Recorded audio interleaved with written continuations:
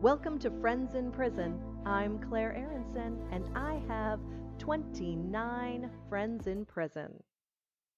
It's an exciting time. The mailbox is full, and we have brand new pen pals to discuss.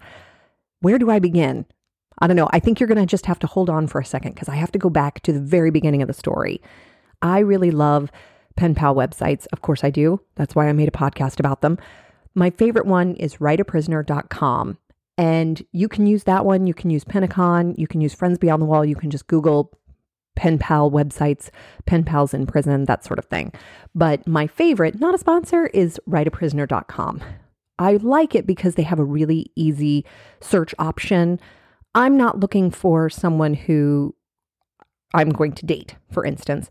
But if you were, and you were interested in physical characteristics, you can narrow it down by everything.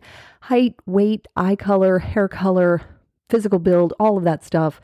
But if you are like me, you might want to search for things like hobbies, religion. You might be interested in when they're getting out of prison or how old their profile is. For instance, you might want to write to somebody who just got their profile up on the site, or sometimes I like to look for people whose profiles are about to expire. Sometimes it says needs mail, and I think that that's just people who get email. I don't think they keep track of who's getting snail mail, like the people that I write to. So anyways, I really appreciate the work that is going into a site like writeaprisoner.com.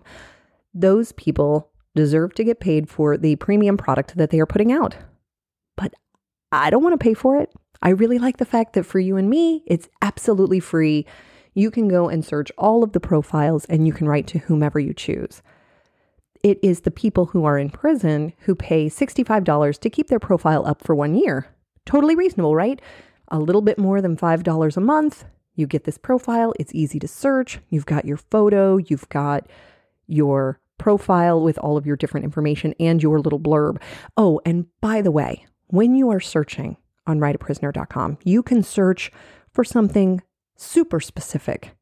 If in your life you want to talk about your football team or your favorite manga or your favorite series of books, for instance, and everybody else around the kitchen table is just tired of hearing about it, you can search for that specific thing. And if it comes up in somebody else's profile, it's like magic. You suddenly have somebody as excited, if not more excited, to discuss this topic than you. I mean, it's a win-win, right? So go search for that specific thing. I promise you will not be disappointed. Okay, so where's the problem? Everybody sounds happy, right? The problem is, if you're in prison, $65 is a lot of money. I just imagine that most people in prison exhaust their savings in their defense. They've lost their job before they even go to prison. Sometimes it's embarrassing if you've been arrested to try and go and find a new job. So people go into prison with little to no money. You might be saying, well, don't they have friends? Don't they have family? They could pay the $65. Put them up on writeaprisoner.com. If you have friends and family who are willing to pay $65 for your pen pal profile, then don't you have friends and family who are willing to write to you? And it's not totally true. You know, my friend Juan and my friend Daniel both have very supportive families. And I know that Daniel has some friends who are writing to him, and he still wanted to get more mail. It is just so helpful to help the time pass and to have somebody else as a sounding board and just to have a friend, right? That's what we're looking for, a friend in prison. But what about those people whose friends and family don't write to them?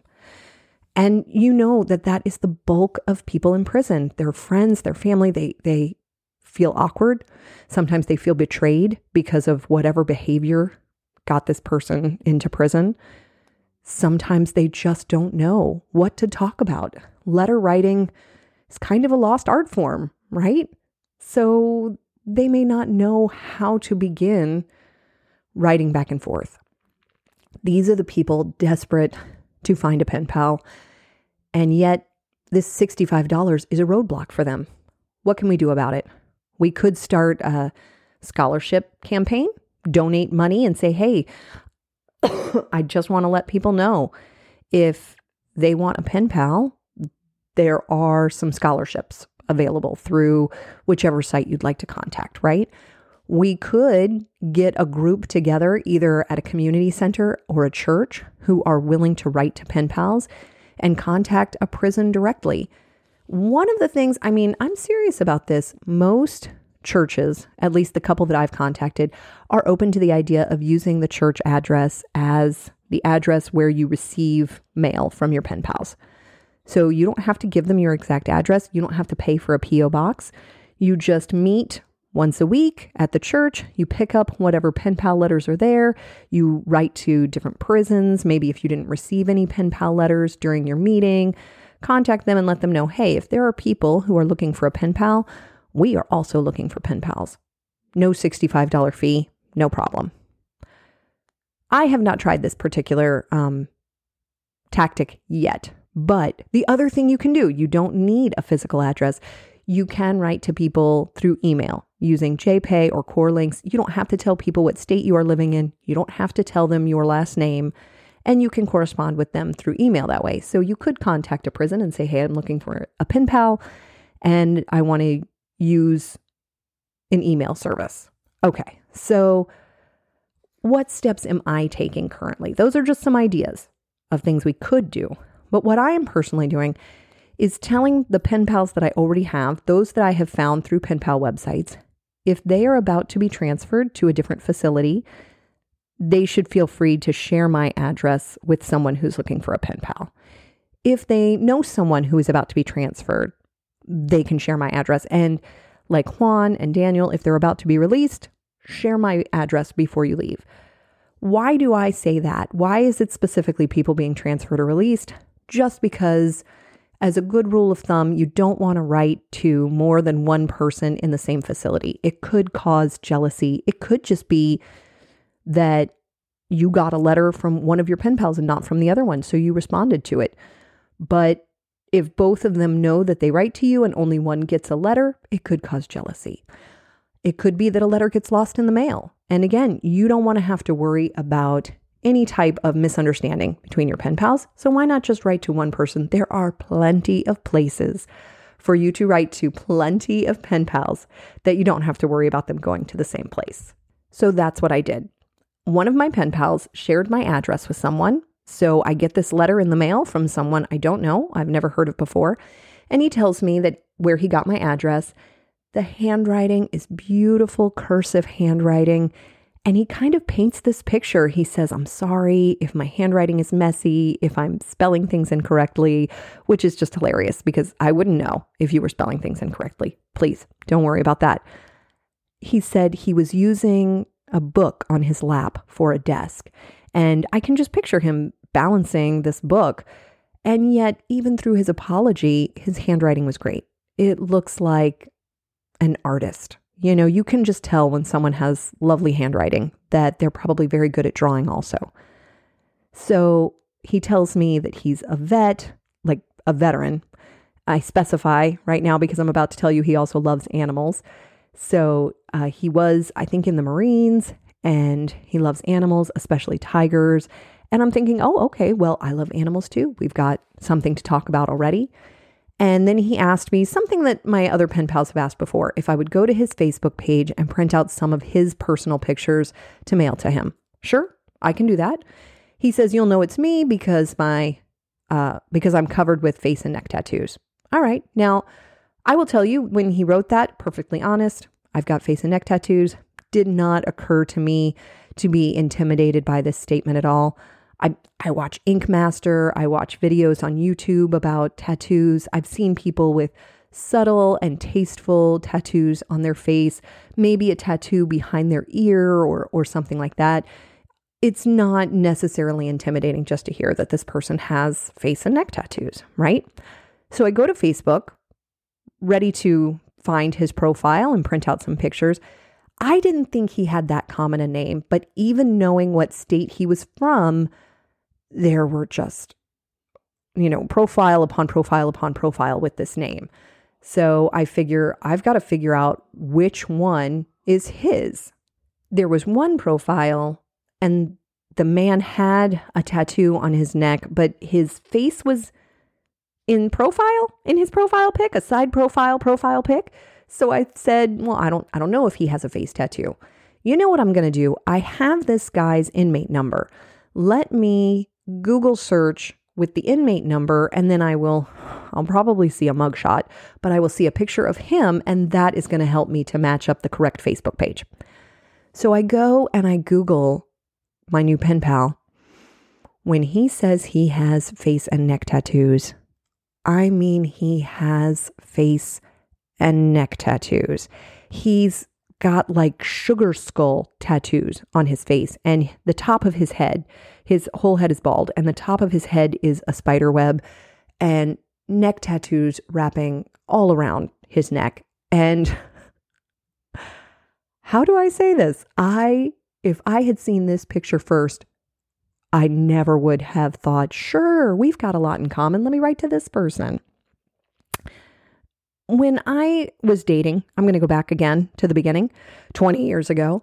It was before the time of dating apps. So I've never done internet dating, but I just don't know that type of matchmaking would work for me. When I first saw my husband, I thought, I didn't think anything of him. He did not catch my eye at all. It was just, oh, yep, there's that guy. It wasn't until I got to know him that I thought he is a really attractive guy. And the same is still true today. There's this show that I like, Taskmaster. It's a British show where a group of comedians compete. I watch it on YouTube.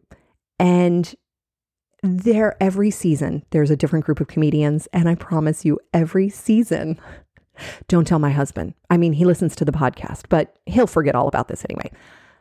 Every season, there is a guy that I go, oh my good, I would love to go on a date with Raj or Mike or Ramesh or John or Joe. So but I am telling you, if you could see these guys, if I was just given a photograph, I would swipe left on every single one of them every single time.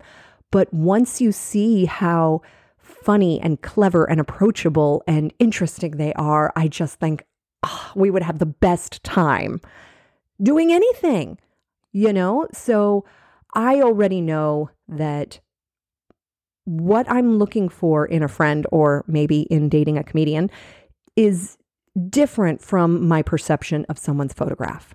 I already know that I have prejudices that I need to overcome. I need to open up my mind, open up my heart. But let's talk about prejudices for a second. Yes, I make certain assumptions about someone when I see them.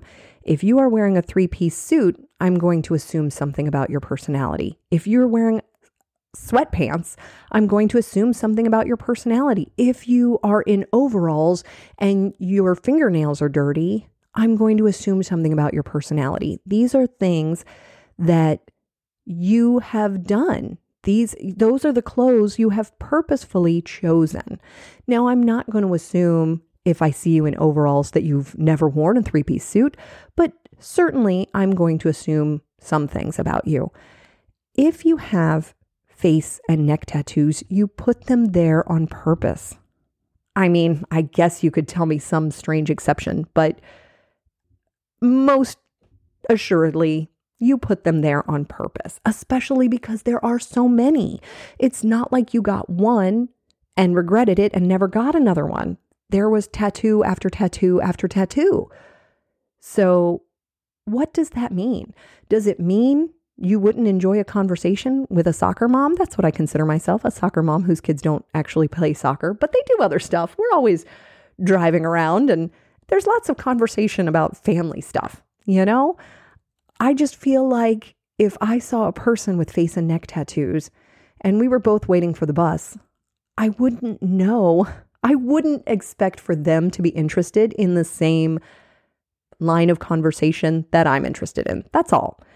But I went ahead and wrote back to this guy with the face tattoos and talked to him about art and what I thought about his handwriting. And I said, you know what? I got to admit, if I saw your picture on a profile site, I would have just skipped right past it. I would have just assumed you're not interested in a friendship with somebody like me. You know, a 40-something soccer mom. But maybe I'm wrong. You got to tell me about these tattoos. When did you get them? Do you still like them? Do you want more? What kind of a reaction do you get from people from them? What is the meaning of all of the different tattoos? Do you hang out with other people who have this many tattoos? Are you a tattoo artist? These are the things that I'm curious about now that we've brought up the subject, now that we are addressing the elephant in the room. Do you have any elephant tattoos? I love elephants. Let's talk about that too. So I will let you know as soon as I hear back from this gentleman. And we'll figure out how good of friends I can become with someone who has face and neck tattoos. Why not?